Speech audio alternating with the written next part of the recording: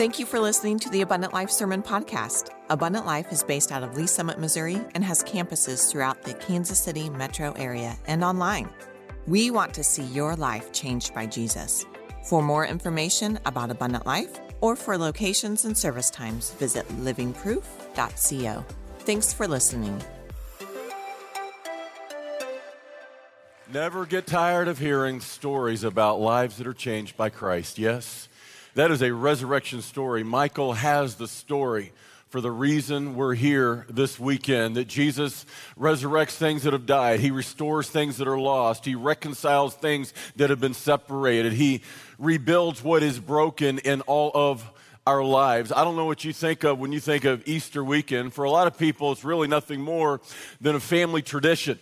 So here's the family tradition. Growing up in my house on Easter, we would jump out of bed almost like Christmas morning. It wasn't quite Christmas morning, but we'd run to the kitchen, we'd find our Easter baskets, and miraculously somehow there was candy in the Easter baskets, and we start going through our treasures of chocolate Easter bunnies and Easter eggs, and it was an exciting morning. It wasn't quite Christmas, like the JV of Christmas.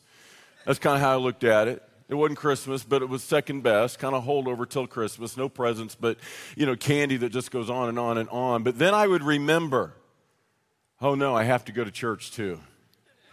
Not only did I have to go to church on Easter, but I had to dress up. I had to put on a tie.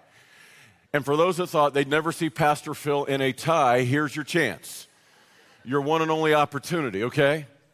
So it was like, it's awesome, candy, Easter, we got to go to church and I got to dress up. I don't know why you're here this weekend. For some of us, honestly, it's a family tradition. For others, it's nothing more than a religious tradition, just kind of going through the motions. For some of us here, honestly, we just wanted to keep our wife from breathing down her neck.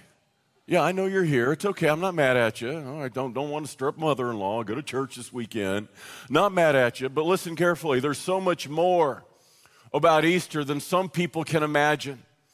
And church, honestly, for me, going through the last 3 or 4 weeks in my life, it's caused me great introspection. So I buried my mother 4 years ago, and I buried my dad 4 weeks ago. My mother 4 years ago, my dad 4 weeks ago. And so just going through what I have recently, it's given me pause for introspection, honestly. Why are we here this weekend? And it's probably more serious than you can imagine. In fact, it has the power to affect your destination. And when death hits close to home, and one day it will for all of us, there's no exemptions, there's no exceptions. Hebrews 9:27, it's appointed unto man once to die. And after this, the judgment. When it hits close to home, you process it in ways I wasn't prepared for. Like, I've had questions that have entered my mind the last few weeks that have not entered my mind for many, many, many years. Questions like, well, do we really have any hope? And I just thank you for the way you have loved on my family and pastored me personally, the cards and the prayers and the kindness. I've heard people say things that I have said before, like, well, Pastor Phil, you can take comfort in the fact you're going to see your dad again someday. In church, I'm just being honest with you. I've had these questions enter my mind like, am I really? Do I know that for sure? How do we know there's a heaven? How do we know this isn't something we just made up to comfort ourselves? I've had those kinds of questions. Just being honest with you today. And you know what? In John chapter 11, Jesus gives us an object lesson to answer finally and forever those questions. John chapter 11. He's going to give his followers an object lesson that he is the resurrection and the life, that he has power over life and death, and he has the power to make things alive that had once died. He's just a week from going to the cross. He's 7 days away from being crucified. And he's about to bring a man out of the grave because he's about to go into the grave. John chapter 11 and verse 1. If you're ready for this, say, happy resurrection. Okay, that's pretty good. We'll get going. All right, John chapter 11 and verse 1. Now, a certain man was sick, Lazarus of Bethany, the town of Mary and her sister Martha. It was that Mary who anointed the Lord with fragrant oil and wiped his feet with her hair, whose brother Lazarus was sick. Therefore the sister sent to him, saying, Lord, behold, he whom you love is sick. Now you need to know, this family lived in Bethany. It was a suburb of Jerusalem. And Jesus would often hang out with this family. Like by now he had thousands of followers, but he had only a few true friends. And Mary and Martha and their brother Lazarus was among them. He was kind of best friends with Lazarus. They were in his inner circle. And so you can imagine what this was like for Jesus. He gets word that one of his best friends on earth is now sick to the point of death, this man by the name of Lazarus. When Jesus heard that, he said, this sickness is not unto death, but for the glory of God, that the Son of God may be glorified through it. Now, Jesus loved Martha and her sister and Lazarus. So when he heard that he was sick, he stayed 2 more days in the place where he was. Now, it's amazing to me. Think about this. He gets word that Lazarus is sick to the point of death. It says he loved Lazarus. He loves Mary and Martha. They're in his personal friendship, like his inner circle, almost like family. Yet he waits 2 more days to respond. We think right now Jesus would come running as fast as he could to heal Lazarus because he'd healed other people. It would make sense that he does, but he doesn't. He purposely delays. Have you ever thought to yourself, God, where are you? God, are you even there? Don't you care? Do you understand what's happening here? Jesus can see what they can't see because he sees everything from eternity. We see things only from one dimension known as time, but God knows things we don't know. And Jesus knows what they don't know. He's going to use this moment as an object lesson that will forever change their lives and all of ours as well. He purposely delays to make sure that everybody knows Lazarus has really died. He's dead. In fact, this is what he says 2 days later in John 11:14. Then Jesus said to them, his disciples, Lazarus is dead. Now he's going to make his move. Finally, Jesus, now that he's dead, where were you? And I want you to see that this is in the Bible. It is in the gospel account specifically because Lazarus is a picture of you and me. You see, the reality is we all need a resurrection because this is our condition, dead. God sees us apart from Christ as dead. We're not alive, but we're dead. Look at somebody right now and say, you're dead. Go ahead. Now look back at them and say, yeah, well, you're closer than I am. You see, the reality, some of us are thinking, Pastor Phil, you're crazy, you're nuts. I mean, I clearly am alive. Take your own pulse. Some of you need to take your pulse. Wake up. Yeah, okay, I'm alive, I have a pulse. But you need to recognize something. God sees you as more than flesh and blood. He sees the eternal you, not the temporal you. And while you may be alive physically, God says you're dead spiritually. You see, it says in Romans 6:23, the wages of sin is death. It's death spiritually, death eternally. Yes, one day you will die physically under the curse of sin, but that is not the end. You see, there's eternal death or eternal life. And the reality is we learn in Romans 5 and verse 12 that as by one man's sin, that was Adam, death entered the world, so death passed on all men and all women, for all have sinned. You see, Jesus taught through the pen of the Apostle Paul that we were in Adam when he sinned. God told Adam, don't eat of that tree, Genesis chapter 3, and the day you eat thereof, you shall surely die. And because we were in him, we all died with him. You see, we're dead spiritually, though we're alive physically. That means we're all like Lazarus in desperate need of a resurrection because death is our truest position. It is our real condition. And this is why it says in Ephesians 2:1, you he made alive who were dead in trespasses and sins. You see, apart from Jesus making you alive, when you come to him and put your faith in him, you're dead in trespasses and sins. Now, what is the difference between trespasses and sins? Look at it this way. Trespasses are the things you've done. Sin is something you are. See, we do what we do because we is what we is. See, we're not sinners simply because we sin. We sin because we are sinners. Do I need to say that again? In other words, we have this sinful nature within. We got it from Adam, Romans 5 and verse 12. And because we're born with this sinful nature, even when we know what is right, it's still easy to do what is wrong. Yes? Oh, there's a few perfect people in here, I can tell. But some of us, not everybody, I'm sure, some of us, even when we know what is right, it's so easy to do what is wrong. The Bible calls that sin. Now listen, we're dead because of our sin that lives within, and we're dead because of our trespasses. Those are the actions that have lived without. And because God is holy, He is sinless, He cannot let even one sin into heaven. This is why good people don't go to heaven. Only perfect people go to heaven. Now, I'm certain today that in this place and all over the city and all of our other campuses and right there online in our church houses, our church is full of good people. Y'all some good people. Well, not everybody, but most of you. Now, here's the reality. This is what I want you to see.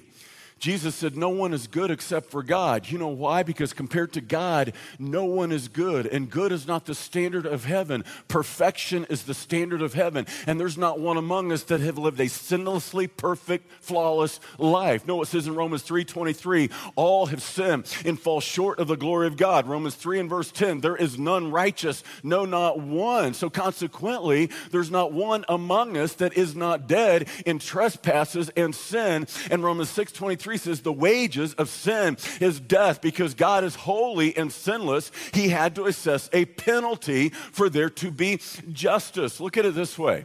We have laws that have to do with the traffic code. And there are policemen to enforce those laws. Recently, I was driving home. It was nighttime, driving home from Lee Summit out to my neighborhood south of Lone Jack. And if you live out near Lone Jack in my neighborhood, you know that our Lone Jack Police Department does a really, really, really good job of enforcing the traffic codes. Yes? It's kind of well known in that area, like when you hit Lone Jack city limits, you had better bring her down. Slow down. You know, normally it's 8, you're fine, 9, you're mine. I was a cop. I know the unwritten code, okay? But no, not there. You better bring her down and be going 65 miles an hour, because our police department does a phenomenal job of enforcing the traffic codes. They're on it. They do a really, really good job. So I've been trained over time. I've been reformed, if you want to look at it this way. I've had a reformation, put it on cruise control. When you contribute personal money to municipalities all over the city, eventually you hit cruise control. So on this particular night, it's on cruise control. I'm not speeding, but I look in the rearview mirror. There they are. There's the lights. I'm going, what did I do? I know I'm not speeding. I had it on cruise control. I pull over. I'm on the ramp from 50 Highway going up to Lone Jack. And a young lady gets out.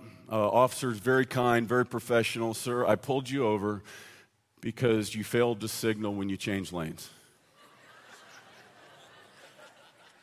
That was not my reaction at the time. No, I didn't show my reaction at the time. I was thinking it, poker face. That was kind of my reaction. Like, seriously? So I'm sitting on the side of the road, and she's back running my name and wants and warrants and all that thing that goes on in the police car, which I know what goes on in the police car. And all of a sudden, I get a knock on the window, driver's side window. Another officer is knocking on my window. I roll down the window. It's a Blue Springs officer. He says, Pastor Phil, I've never met you. I go to the Blue Springs campus. I just came by.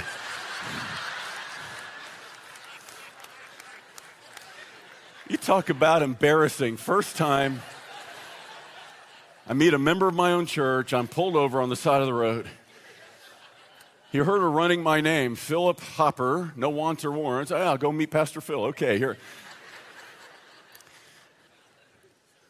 Now, here's the good news of all that. Not only did I get to meet another member of our church over at Blue Springs campus, but they didn't write me a ticket. Yes. Now, here's what I want you to see. I broke the law. No matter how minor it might seem to a holy God, every sin is a major, not a minor. When you're holy and sinless, not even one sin can enter into heaven. I was guilty. I failed to signal. I deserved the penalty, but they did not write the penalty. What they did was show me mercy. And do you understand that's exactly what Jesus did for us on the cross of Calvary? The sinless one died for the sinful ones. He that knew no sin became sin for us, that we might become the righteousness of God in him. 2,000 years ago, the sinless Son of God came like the sons of men to take all of our sin so that we could be forgiven and become like him. And it's what Jesus called being born again. He showed us mercy on Calvary in that he withheld our penalty, and he took that penalty in our place. The wrath of a holy God was poured out upon the sinless Son of God. And when you receive him by faith, he forgives your sin. It's what Jesus called being born again. John 3 and verse 3 says it twice. John 3 and verse 3, John 3 and verse 7. Most assuredly, I say to you, unless one is born again, he cannot see the kingdom of God. And so the question today is, have you been born again? You see, you're alive physically, but apart from Jesus, you're dead spiritually, which is why Jesus was teaching you need a second birth. The first birth was a physical birth, but you need a second birth, a spiritual birth. The moment you receive the Son of God, the Spirit of God comes to give life to your spirit that has died. You see, we all need a resurrection, not just physically, but spiritually. And I'm telling you this morning because there's only one kind of Christian. It's what Jesus called a born-again Christian.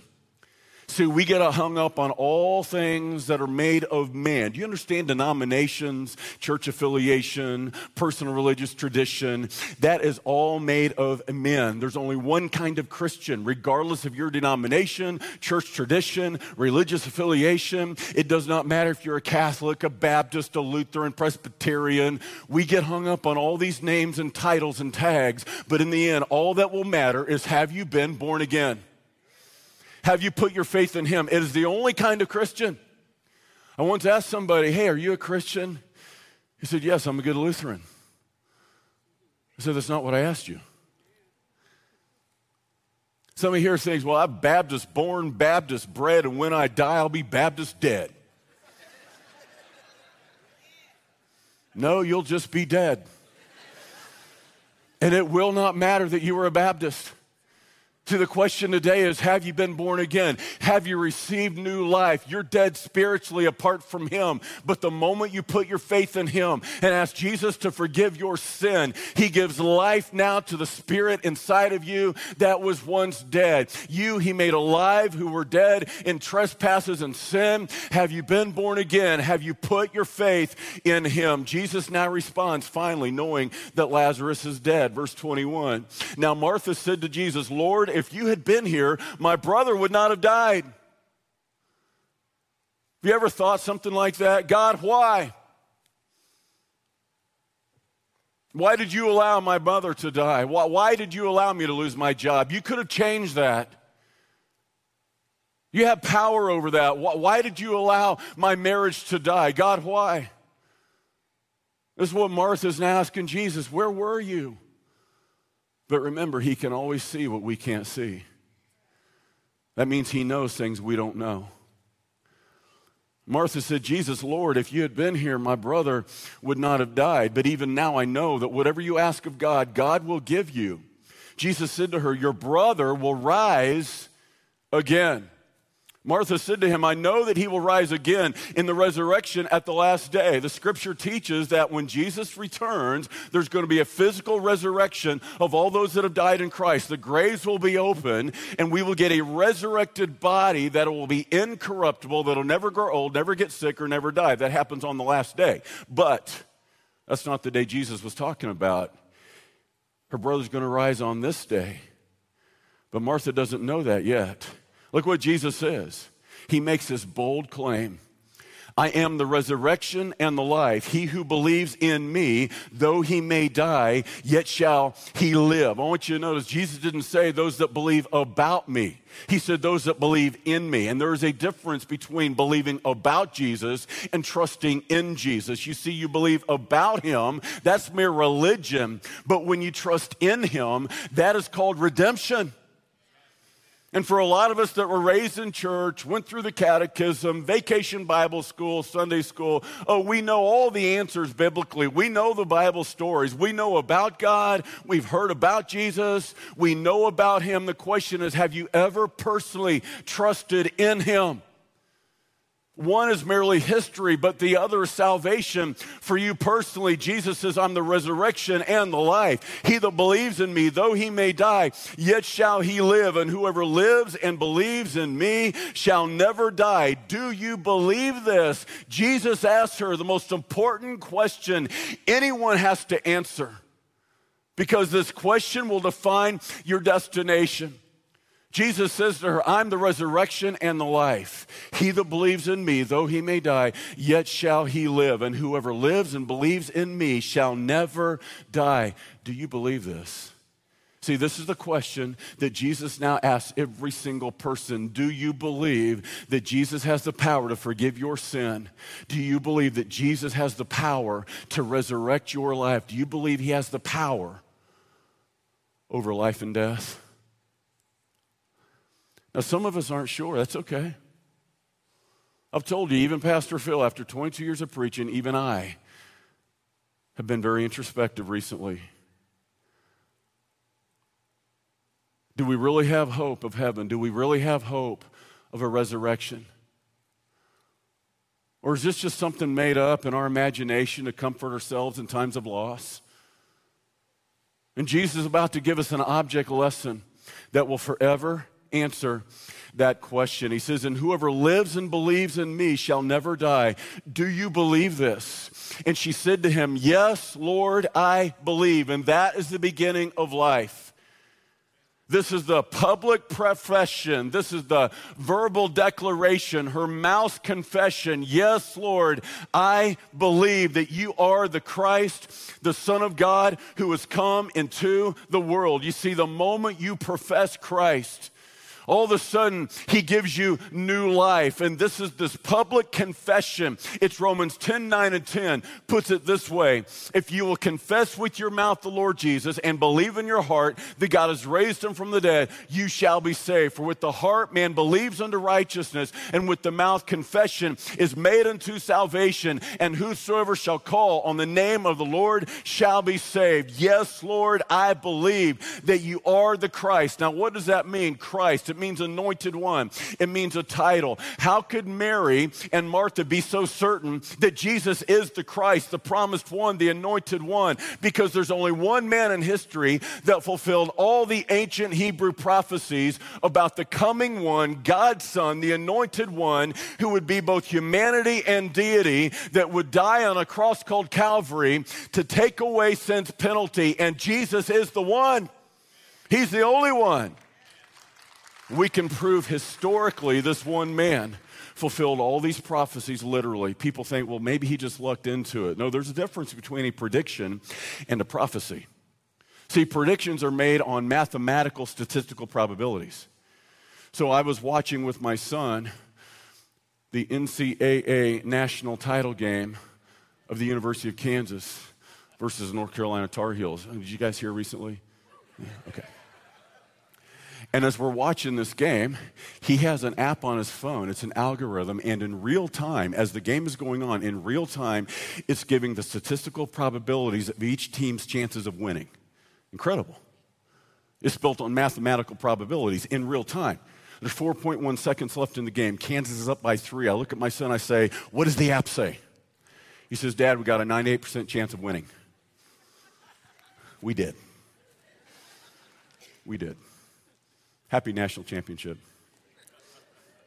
Some of you going, oh, this is making me sick. I got to go. You just ruined my Easter. Here's what I want you to see. That's just mathematical probability statistics.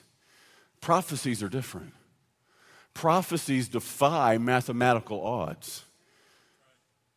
It could not have been done statistically, randomly. Jesus couldn't have just gotten lucky. It had to be done providentially, supernaturally. He could prove that he is the one. And that is why she's able to confess, Jesus is Lord. You are the one, the Christ, the Son of God, who's come into the world. You see, resurrection comes through your heart's submission and your mouth's confession that Jesus is Lord. It's not built on a list of things you do for God. That is religion. It's built only on what God has done for you. That is redemption. And that's what Jesus has done. He took all of your sin. He did it in your place. He took your penalty. Have you received him? Have you called on his name? Have you been born again? Then when Mary came where Jesus was and saw him, she fell down at his feet, saying to him, Lord, if you'd been here, my brother would not have died. Therefore, when Jesus saw her weeping, and the Jews who came with her weeping, he groaned in the spirit and was troubled. And he said, where have you laid him? They said to him, Lord, come and see. And one of the most powerful, profound verses in the Bible is right here. It says, Jesus wept. Do you know that God weeps over our sadness? He weeps over our suffering. You want to see the heart of God? Look no farther than the Son of God. He sees the devastating consequences of sin upon creation. And the Son of God weeps, knowing ahead of time there was about to be a resurrection. See, death was never meant to be part of the human existence. We live in this parenthesis called time that's under the curse of sin. So eventually it comes for all men and all women. Then the Jews said, see how he loved him. And some of them said, could not this man who opened the eyes of the blind also have kept this man from dying? Then Jesus, again groaning in himself, came to the tomb. It was a cave, and a stone lay against it. Jesus said, take away the stone. Martha, the sister of him who was dead, said to him, Lord, by this time there is a stench, for he's been dead 4 days. And Jesus said to her, did I not say to you that if you would believe, you would see the glory of God? Now when he had said these things, he cried with a loud voice, Lazarus, come forth. And he who had died came out bound hand and foot with grave clothes, and his face was wrapped with a cloth. And Jesus said to them, loose him and let him go. Here is a man that has power even over that which has died to command it to come to life. He calls Lazarus by name. And today Jesus is calling some of us by name to come out of that cave of darkness and death into light and life. He said, Lazarus, come forth. And all of a sudden Lazarus comes out. He's bound. He's wrapped up like a mummy. I mean, just imagine the picture. He can hardly walk. And Jesus is like, hey, do the normal thing and unwrap him. And do you understand that's exactly what Jesus does in our lives? He has the power to set you free from the grave clothes of sin, dejection, depression. He is able to take a man's life like Michael and unwind him from that bondage that bound him and set him free. If any man be in Christ, he's a new creation. Old things are passed away. Behold, all things are become new. And the hope that I have today is that one day, this same Jesus that said, Lazarus, come forth, is the same Jesus one day that will say, Judy Hopper, come forth. Van Hopper, come forth. And that body that is laid in the grave will one day come out incorruptible that was once corruption, imperishable that was once perishable. But before there can be a resurrection physically, there's got to be a resurrection spiritually. Have you been born again? Church, I'm being honest with you.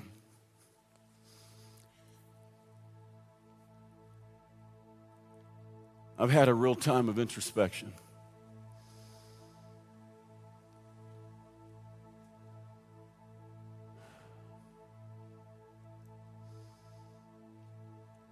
I've been around death all of my life.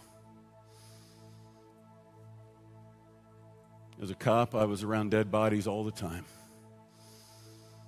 As a pastor, I have preached what feels like hundreds of funerals. None of them easy, some of them really hard.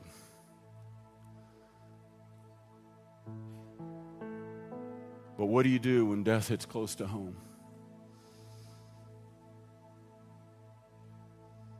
And one day it will for us all.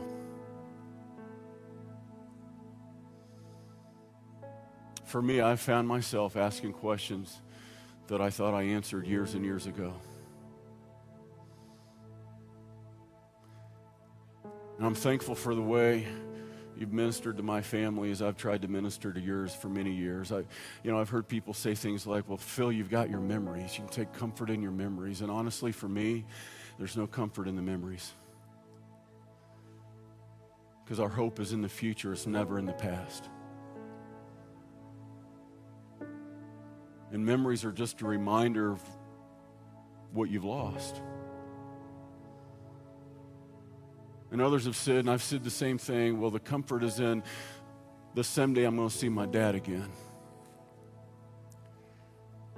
And I found myself saying, really? Do I know that for sure?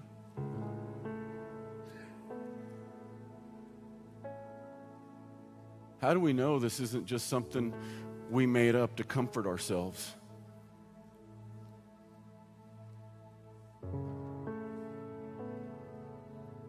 How do we know any of this is really true? I can't prove there's a heaven.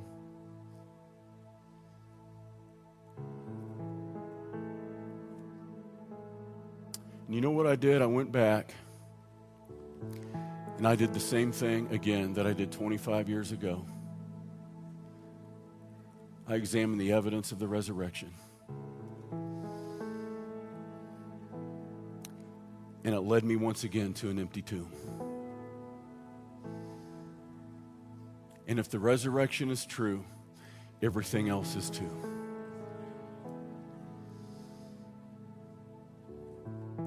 And there is no other way to explain the disciples' changed lives than what they saw with their own eyes.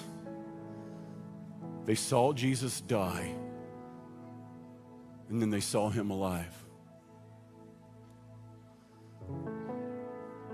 Peter's just one example. Peter's the one that made the brash boast. Jesus, when everybody else runs away, I'm going to stay. And Peter is the first one to duck and run. 3 times he denied even knowing the Lord. He was so scared for his life. He was so scared that he was going to be next, tortured to death. He hid for his life. He ran for his life. Within just a few days, he was boldly, publicly proclaiming that Jesus is the Christ.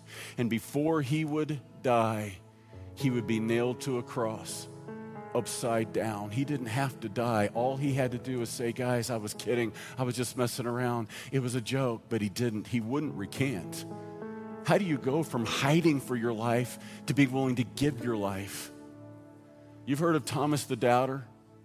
Thomas was the rational one in the group. The others had seen Jesus after the resurrection. You remember Thomas is the one that said, hey, guys, I am not drinking the Kool-Aid. You guys are crazy. Like, I don't believe this. Until I can personally reach my hand into his side where the spear went through his side, until I can personally touch the nail prints in his hands, I'm not going to believe. But you know what happens? Jesus appears to him too. Thomas says, my Lord and my God. We know what happened to Thomas. He took the gospel to India, where he died a martyr at the hands of a pagan priest, thrust through with a spear. He didn't have to do that. He didn't have to die. If the resurrection was a lie, he would have known it was a lie. No one knowingly dies for a lie. But they knew it was the truth because of what they saw with their eyes. James, the brother of Jesus, initially he didn't believe. I mean, imagine how unbelievable this is. Your brother claims to be God. Yeah, right. Really? Something convinced James, my brother is the Messiah. He saw him die, but he saw with his own eyes Jesus alive, and he would be stoned to death. He didn't have to die. The evidence leads to an empty tomb. And that is why today, even after all the questions that I processed and all the introspection, I can confess that Jesus is the Christ, the Son of the living God. He is the resurrection and the life. And he that believeth in him, though he may die, yet shall he live. And I'm begging you today, don't delay. If God gives you the chance today,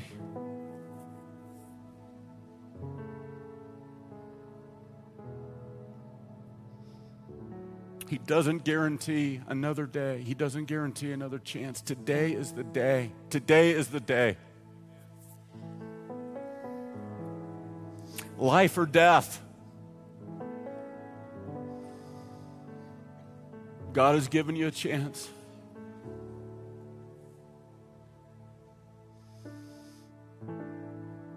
And if you don't believe, it's because you won't believe.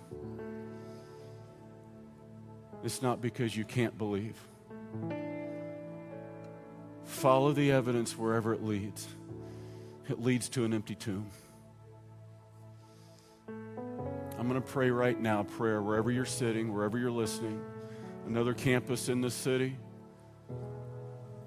church house somewhere in our world today, right in your living room. If you're not certain today of where you would be or what you would see if you open your eyes in eternity, today is the day of salvation. I'm going to pray a simple prayer. I want you to pray with me right now. God will hear your prayer. He'll forgive your sin. Pray this with me. Jesus,